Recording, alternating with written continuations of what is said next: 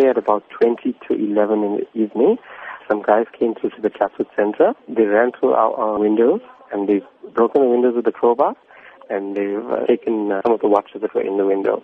It all transpired within like two to 3 minutes and they were gone. In all, from the cameras that I can view, I can see 5 guys, but I believe there were more waiting outside as well. Is the value of the stolen goods known at this stage? No, not at this stage, unfortunately. Has a case been opened? Yes, it has been. We're just waiting for the relevant case numbers and stuff to come through.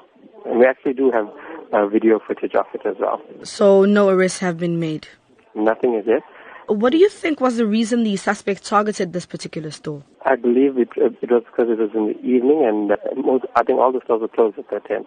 So obviously it's a jewellery store, so they probably wanted to try all, but unfortunately I think our alarm deterred them because it is audible.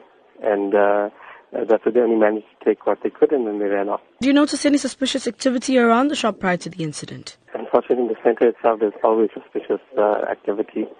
We do inform the management, but that's about it that we can do. I think the right thing to do for anyone is just to phone through and assist the police in this occurrence because obviously, it affects every business owner and communities and employees and employers throughout South Africa because obviously these guys need to be caught and everything needs to be sorted out because it's getting out of hand now.